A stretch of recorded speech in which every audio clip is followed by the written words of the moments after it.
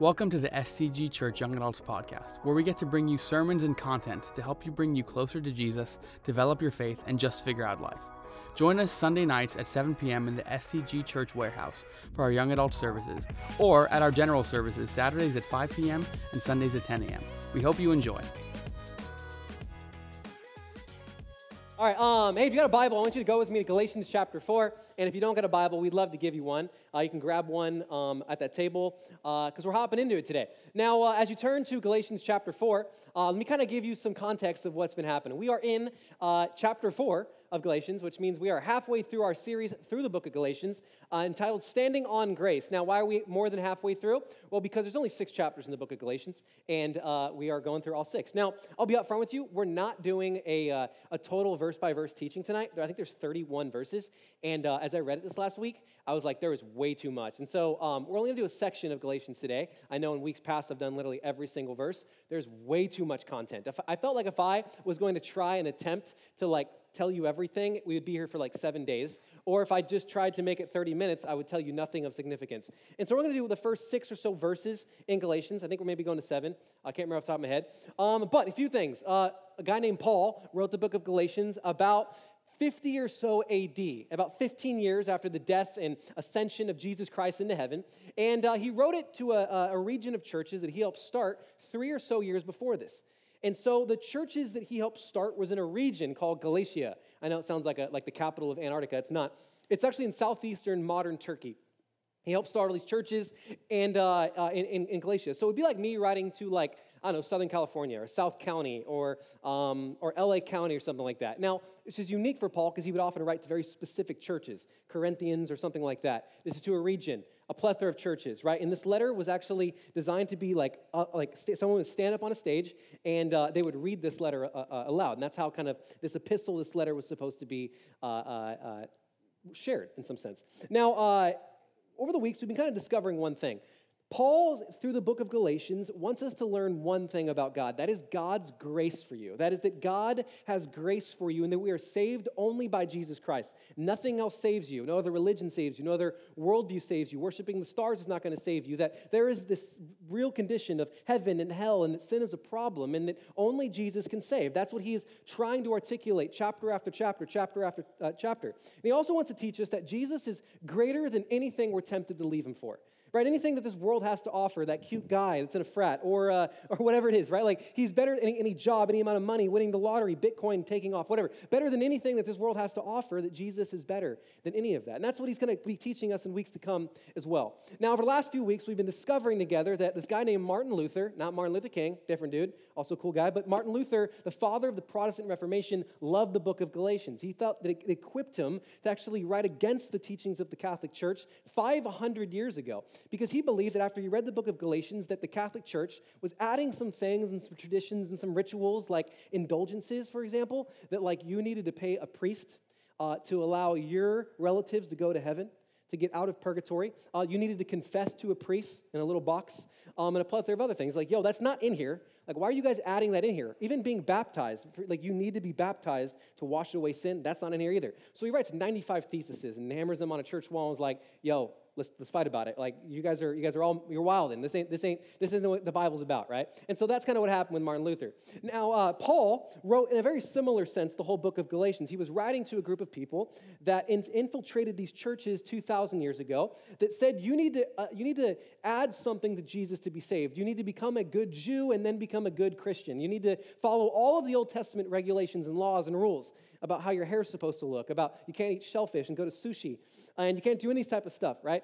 And it started to aggravate Paul because the truth is we're saved by our grace, by God's grace through our faith in Jesus Christ, nothing else. No rules, no laws, no regulations. And what these people wanted to do was add all of the Old Testament laws, 613 of them. I'm sure you know the 10 Commandments, you've at least heard of them. There's 613 laws that come from there, almost 625 in the whole entire Old Testament. A lot of laws. And so, Paul's writing against these people. They were called the Judaizers. We learned about them in week 1.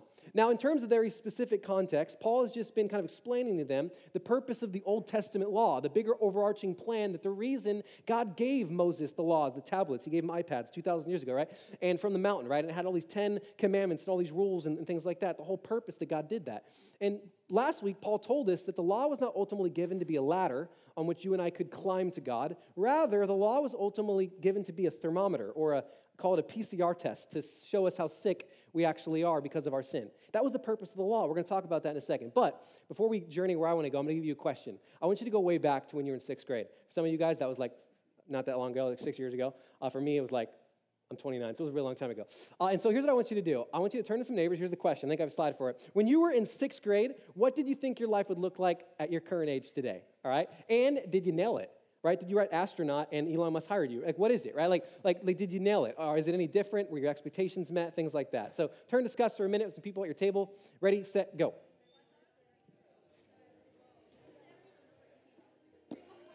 All right, bring it up. 6th grade. What did you think your life would look like? Dear Diary in 6th grade, what did it look like? Any volunteers?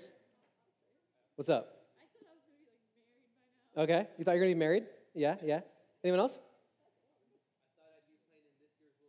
You thought you'd be playing in this year's World Cup, all right. What's up? You're trying to be an astronaut. And what do? Yeah. You asphalt, it's kind of similar, but anyways. All right, anyone else? 6th grade. Okay. Anyone else? A police officer, like your dad. His office. Mr. Mike is the best. Anyone else? You were going to be in the Summer Olympics? All right. Did any of your lives, raise your hand if you nailed it, like in 6th grade, you perfectly planned out your life? Raise your hand if it did not perfectly come together the way you thought. Sick. Welcome to the club. All right. Tonight, here's today's story. It's all about growing up. Now, for those of you guys that don't know, I had a kid, 4 months ago? 4 months ago, Chell? Hopefully, I can't do math. Her birthday is 2/2/22, all right? Fire birthday. And she's here tonight, actually, in the back. Hey, bring her up, like Simba. Sick. It's my little girl. What's my little girl? All right. So her name's Noelle. She's captured my heart, and she's awesome. Now, my wife and I, we often kind of think, we kind of like dream about what her life's going to be like one day, right? Like, who's she going to marry? She's not going to ever. But, what was she going to do with her life, right? Is she going to, be an astronaut or, like, work in an asphalt company? Like, what is her life going to be like? No, it's cool, bro. You make a lot of money. And, we often think, like I wonder what she's going to be like when she's older, right? Like, and I just kind of, like, thinking about that. Because, right now, she's 4 months, so I don't know really what her personality is. She just, like, giggles and smiles, which is, like, I guess a pretty cool personality, She's probably the life of the party. But I like to think about the future, right? And if you ask any kid what they want, they're going to give you one answer. I want to be older. Well, for me, it was older and taller. But most kids, they just want to be older, right? And they dream about getting a license one day. You guys remember that, right? Like, you remember, like, seeing people drive, and you're like, what would that be like, And now all your friends, like, hey, can you drive? You're like, no. They dream about getting a job, which is like, why would you ever want, And then paying taxes, which is awesome. And then, whatever, they dream about what they're gonna do with their lives when they get older. Now, somewhere, sometime long ago, or maybe last week for you, you crossed from being a child into an adult. Now, the marker is different for many of us, right? Now, it could be graduating high school. It could be buying your first car, or living on your own, or getting married, or whatever it may be, right? But we all have metrics in which we kind of feel like I am no longer a child. I am now kind of an adult, kind of. Now, today's section of Scripture is rooted in a time in which growing up had real significance in society, in culture, in law, and even in religion. In modern America, right, we don't really have these events, nor do we celebrate turning from a child into an adult. It kind of just happens, right? Like, we graduate high school and we're expected to know, like, what a credit score is. You know what I'm saying? How to write checks and how to do your taxes and all these other things. And you're expected to navigate an adult world with real no help from society and maybe even marginal help from mom and dad. But this isn't the way that it always was. In fact, in Judaism, a child passes from childhood to adulthood shortly after their 12th birthday. It's called the bar mitzvah. And it actually means they're son or daughter of the law. It means now they're responsible to not just the judicial law that governs, the area. For us, it's California or the United States of America, but also the law of God, the law of Moses, the Ten Commandments, things like that. But it also means that they are now responsible for their actions, and they are now responsible before God for their relationship with God. In other words, there's a sense of ownership. When you kind of think about it, when you're a kid, you're kind of renting a lot of things from your parents. I mean, you're renting their food. You're renting their house, their space. And in some sense, the way, like, you're kind of renting their faith if you grew up in a faith-based house. They're the ones taking you to church. They're the ones that are, like, if you had a family that did devotionals at dinner or something like that, they're the ones that are kind of doing all the hard work. But there comes a time in our lives in which God says, all right, you're no longer a child. You're responsible for this now. Own your faith, no longer rent it. Now, in modern American culture, we actually have a Greek influence, weirdly enough, because in Greek culture, the minor became an adult at age 18. Now, at this age of 18, they would go to the festival of Apatora, and the minor passed from a child of his father to a child of the state, and they had responsibilities to the state. They had to pay taxes, super cool, but then every single male, this will be, if you pass the years of 18 and you're a male in this room, every male that was 18 and onward had to sign up for the draft. This is actually why we do it today at the age of 18, because we have a Grecian influence on American culture. Now, in the Roman custom and culture, there was no specific age when the son became a man. It happened when the father thought the boy was ready. And it happened on March 17th each and every single year. So you can imagine sons and daughters, it happened for both of them on March 17th, and they would kind of just look to their dad. Is this the day? They're at this big, massive party, and it was called the Festival of Liberia. And the guys, when the father would turn over and said, this is your moment, son, right? He would like stand up, and have to give a talk or whatever it is. They'd be giving a new toga. The toga was called the toga of virilis. And so he's like, it's like the toga that Chad wears at a frat party. That's kind of like what it looks like, right? That's honestly exactly what it looks like, right? And it was a custom on that day that the girls would often up their childhood dolls, and the boys would often up their very favorite ball as a way to show that they're putting childish things behind them and they're moving forward into adulthood.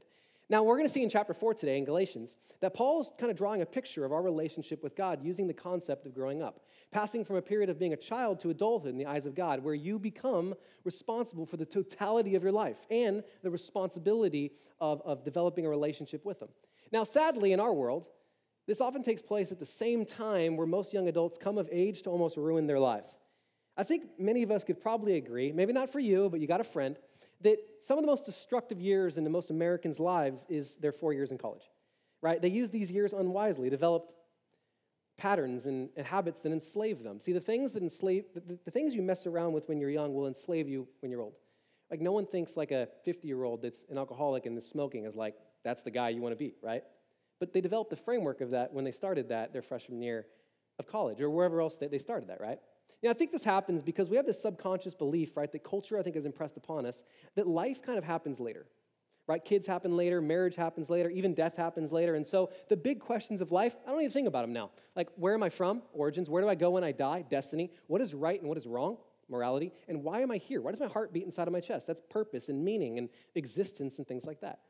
So oftentimes, we have been taught to kind of look at our 20s as kind of this like in-between stage, where we kind of get to have fun, right? And we kind of get to party and drink and date and maybe spend more than we have and don't really have to we don't have to really invest in our faith, and we kind of just live it up. And the reality is, because I think that we have this underlying belief that kind of adulthood is just a little bit later for us, Like, it's not now. It's probably somewhere closer to 30. So your 20s is kind of this in-between stage where you can kind of just be a little bit irresponsible. In fact, the media has picked up on that. For those of you guys who are millennials and Gen Z, which is all of us, they've called us kidults. But here's the problem with all of this. Studies show, and I want you to hear this, 80% of life's most defining decisions take place within the first 10 years after you graduate high school. 80% of life's most defining decisions take place the 10 years after you graduate high school. Actually, the study is from 16 to 26. That's crazy to think about, and that's kind of scary to think about. I've given you an illustration that we are like, you're younger than me, but you guys are like a plane taking off. The smallest alteration in course now has dramatic implications of where you land. So if you're taking off at LAX and you just do 1 degree south, you're not going to end up in Argentina, you're going to end up in Antarctica, right? In an entirely different place, because you're just in the scaffolding of your life. So it's important you make wise decisions now. And so I want you to keep that in the back of your mind, the concept of growing up. And when you grow up, there's a shift that happens in responsibility, right? You're no longer under your parental authority or parental care, that there's a way that your life changes when you start to grow up. That's what he's talking about in Galatians 4. There's a change that happens in your relationship with God when you start to grow up. And God wants us to grow up. I want you to follow with me in the book of Galatians chapter 4. I'm only doing a few verses today. We're going to do this one just really quick. Follow with me. It says, I mean that the heir, as long as he's a child, is no different from a slave. It's kind of weird, right? So follow with me. I'll explain it in a second. Though he's the owner of everything, but he is under guardians or managers until the date set by his father. So I want you to kind of envision with me, there's a wealthy ancient household, right? And the young boy is destined to inherit all the father has. Now, when the boy is just a child, he doesn't really have that much autonomy. He doesn't really have that much authority. Not even like a high-ranking slave in his household probably had more influence, more authority, more capacity to make decisions. Now, when we hear the word slave, we think of something like from what happened in American history and culture, and it's not that at all. That's horrific.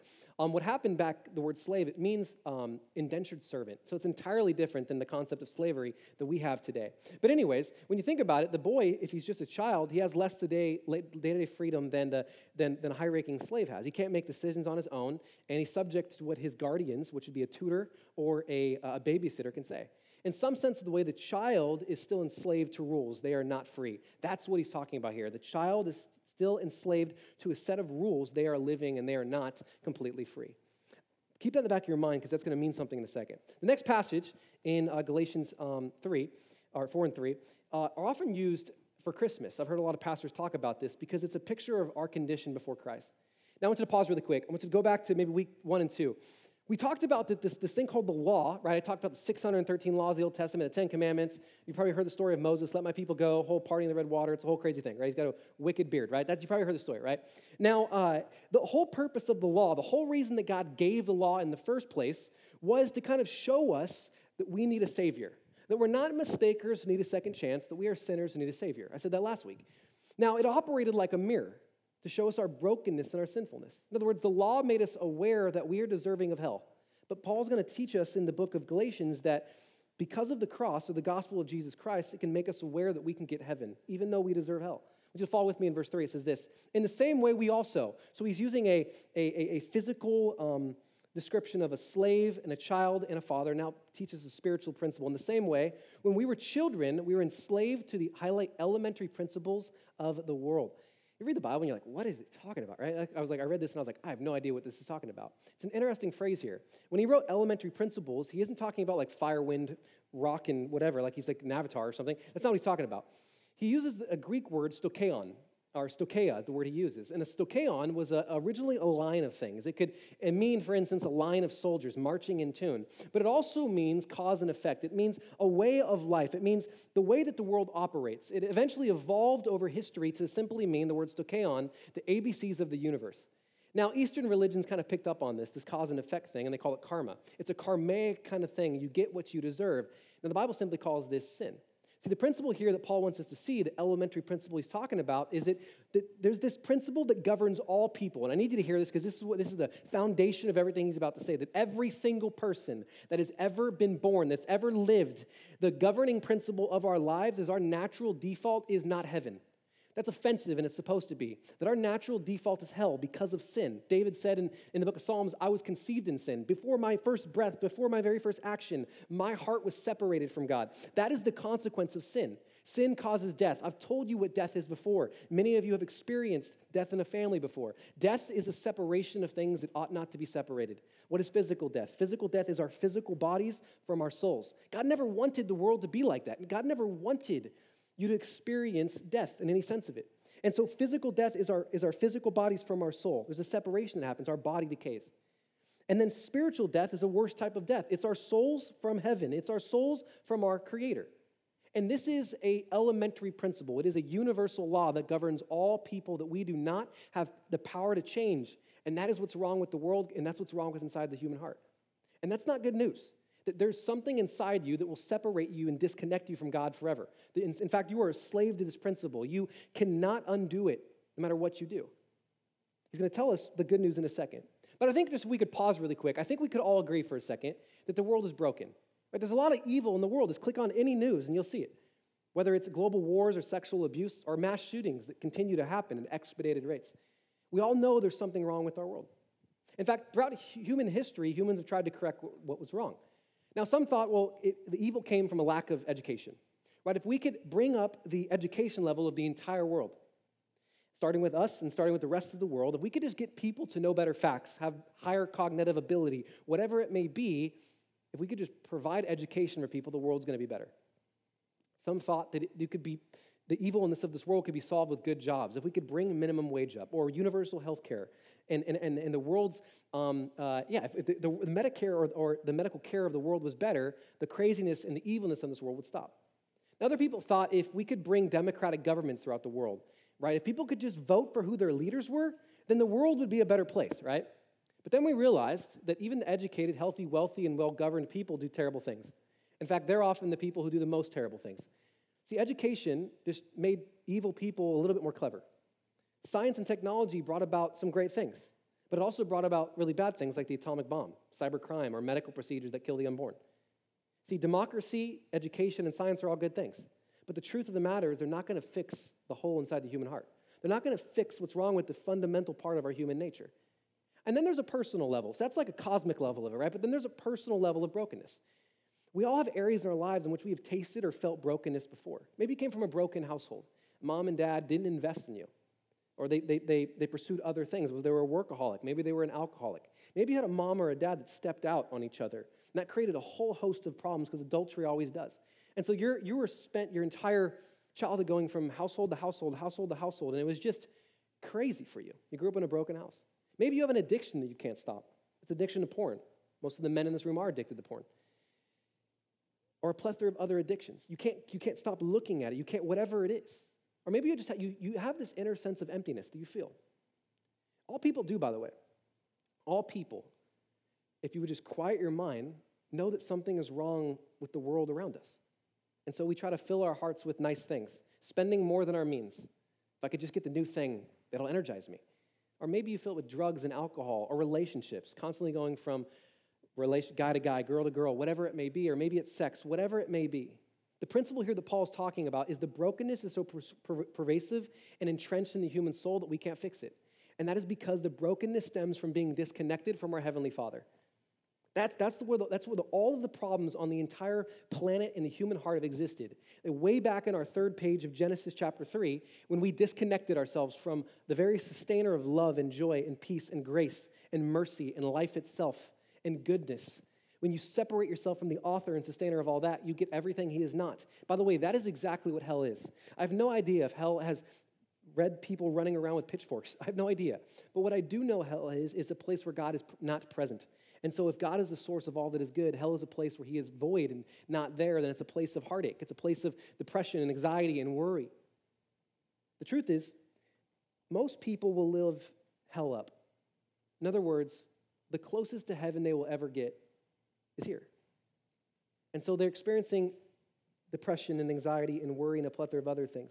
And yes, I absolutely believe that sin has affected the neurochemistry of the brain. And my wife has shared stories with our high school ministry of how she was on medication for years because of it. And thank God that modern medical science has created that type of stuff, right? But the truth is we either get to live hell up or heaven down. That's a choice that you get to make each and every single day. We'll talk about that more in a second. But to borrow from the illustration that I used last week, if you weren't here, I'll redraw the illustration. I said that faith is like a tightrope. I gave you a story of Charles Blondin. In 1879, he crossed Niagara Falls, and he did it on a tightrope, a 3-inch cable that was 1,100 feet long. And he would do this balancing like this. He could barely balance on his 2x4. He'd balance all the way 1,100 feet with volunteers on his back. What kind of idiot do you got to be? Anyways, so he would do it like literally, like he had volunteers on his back. Now, can you imagine, I said last week, like his manager, halfway, because he would do it with his manager. He'd like 500 feet in, and they're thousands of feet up. Like if you fall, certain death. Pancake, 100%. And imagine like his manager on his back one day was like, you know what? I got it from here. Just put me down. The guy does not have the capacity or balance to make the way across. That is the gospel. We are born on this side. And there is no way we can cross the other side, but by faith, we can get on Jesus' back, and he can place us step by step to the other side. That is the story of the gospel, that you can't get to the other side. But through faith in Jesus Christ, he carries us to the other side on his back. And this is what Jesus has promised to do. That's the good news of the gospel. And we don't deserve it, but that's what grace is, and that's the point of the book of Galatians. See, you get what you don't deserve, a relationship with God, because he got what we did deserve, separation from him. Follow with me in verse 4. It says this, "But when the fullness of time had come," I want you to highlight the word fullness. "God sent forth his son, born of a woman, born under the law." You know, I often get asked this question from students. Hey, why did Jesus come like yesterday? Or why doesn't he come in like 20 years? Why did he come 2,000 years ago and not 1,000 years ago or 100 years ago? Or even today with modern television and a plethora of other things. Why did he not come in a time of cameras and Snapchat? Why? Well, if you really want to answer this question, I'm going to jump into it for a second, but there's a guy named J. Warner Wallace has a whole book on it. It's like a 400-page book. You can read that. But 600 years before the birth of Christ, the superpower of the world was the Persian Empire. Just before them was King Nebuchadnezzar and the Babylonian Empire. He ruled and reigned the mightiest, most impressive government and military the world had ever seen. In many ways, they were like and are like the United States of America, 600 years before the birth of Christ. Well, they had to fall to the Persians. Why? Because the Persians were to do something the Babylonians would have never done. The Persians allowed the Jews to no longer be slaves in Babylon. And so they freed the slaves to go back to their homeland and rebuild the Jewish temple. Why is that important? Because there's a prophecy in the Old Testament that said Jesus would have to go to the temple. Well, if there was no temple, then the prophecy couldn't be fulfilled. So God purposely allowed the Babylonian Empire to be kicked to the ash heap of history so that the Persian Empire would treat the Jewish people well, allow them to go back to their homeland and rebuild the temple to fulfill a prophecy that was written 1,000 years before this moment. Then God even used the next empire for a specific person, or specific reason. The Grecian Empire, led by a guy named Alexander the Great, the Greek Empire. He created an educational system the world had never known. In fact, he even impressed upon the entire world one common language. If you're a student of the Bible, you'll know that the New Testament is written in the language of Greek. It's called the Septuagint, right? And so for the very first time since the Tower of Babel in the book of Genesis, there was a one world language that most people on planet Earth knew and spoke the Greek language. And then God used the next empire, the Roman Empire. Up until the Roman Empire, the world was always at war, in conflict with each other. And so you couldn't travel anywhere because you'd be killed or whatever it was. It was constantly at war with each other. What the Roman Empire brought was two vital things. The first is called Pax Romana. It means Roman peace. Never in human history was there a time of peace like the Roman Empire had. And so they conquered the entire known world, and they impressed upon it peace so that you could travel. The next thing that they did were Roman roads. In fact, their roads were so good that even in modern-day Rome, they have literal roads from the time of Jesus Christ, still that you can use today. And so for the first time in human history, people could travel freely throughout the world on these roads under this peace with a common language that came a century beforehand from Alexander the Great. And so all of this happened because when Jesus lived and Jesus died and Jesus resurrected, that the good news could be sent around the world on these roads under this time of peace with a common language so the gospel could be easily and readily accessible to all people. So when you think about it, all of human history is not our story, but it's his story. It's to point to God's power, to God's sovereignty, and to point to Jesus Christ. And that is that God has the power to orchestrate history in his favor and his outcomes. I like to think of it this way. God is not bigger than you think. He is bigger than you can think. The same God that created is the very same God that controls the whole world. And he sent Jesus at the very perfect time because God is a God of perfect timing. Follow with me into the next verse, 4 and 5. It says this. I'll reread verse 4. But when the fullness of time had come, God sent forth his son, born of a woman born under the law, to redeem those who were under the law so that we might receive, highlight the word adoption as sons. This is so important, yet you and I, it flies right over our heads. The goal of Christianity, if you're just what's the whole purpose of Christianity? The goal of Christianity isn't that God would just say you're forgiven, pat you on the back, welcome you into the Disneyland of heaven where there is ice cream and churros and you can eat as much as you want and you never get fat. That is not the goal of Christianity, right? What God did when he sent Jesus into the world was to adopt us into his family. That God wants you and God wants me to be a part of a group that he calls his, like his family. Now, when you hear the word adoption, you probably think of a modern understanding of adoption. And that is that most people adopt infants, right? Really in their infant stage when they're really young. That's not how adoption worked in antiquity. You would never adopt an infant. Why? Because infants always died. Did you know that more human beings have died between the ages of 1 and 3 than any other age? In other words, most human beings that have ever lived and walked on planet Earth have died actually in their infancy. And so you would never adopt an infant because you're kind of throwing the dice. Are they going to survive? Are they not going to survive? You had no idea. So you always adopted an adult, which is super weird. Can you imagine someone coming up to you you're my boy now. You're like, what? You're like, who are you? It's kind of weird, but you would always adopt an adult. And here's what this meant, and this is good news for you and I, because it means when you're an adult, it means you have a history. It means you got skeletons in the closet. It means you have a past. Maybe you have a sin list as long as a CVS receipt, right? You have a past, right? And so what this means is that God, who knows your entire story, all your hurts, habits, and hangups, all the skeletons in your closet, all the garbage you ever had, all the crap in my life and your life, all of it, who knows every sinful thought you've ever had, everything you've ever done behind a closed door, everything you've ever looked at, everything you've ever said, every Snapchat you've ever sent, every text message, whatever it may be, the God who knows all chooses you to be in his family. That is grace. You don't deserve it. It isn't something that you earn. Rather, it's a gift that God gives to you. And here's what this simply means. I try to sum it up this way. The whole story of the gospel is this. The Son of God became a son of man so that mankind could become sons and daughters of God.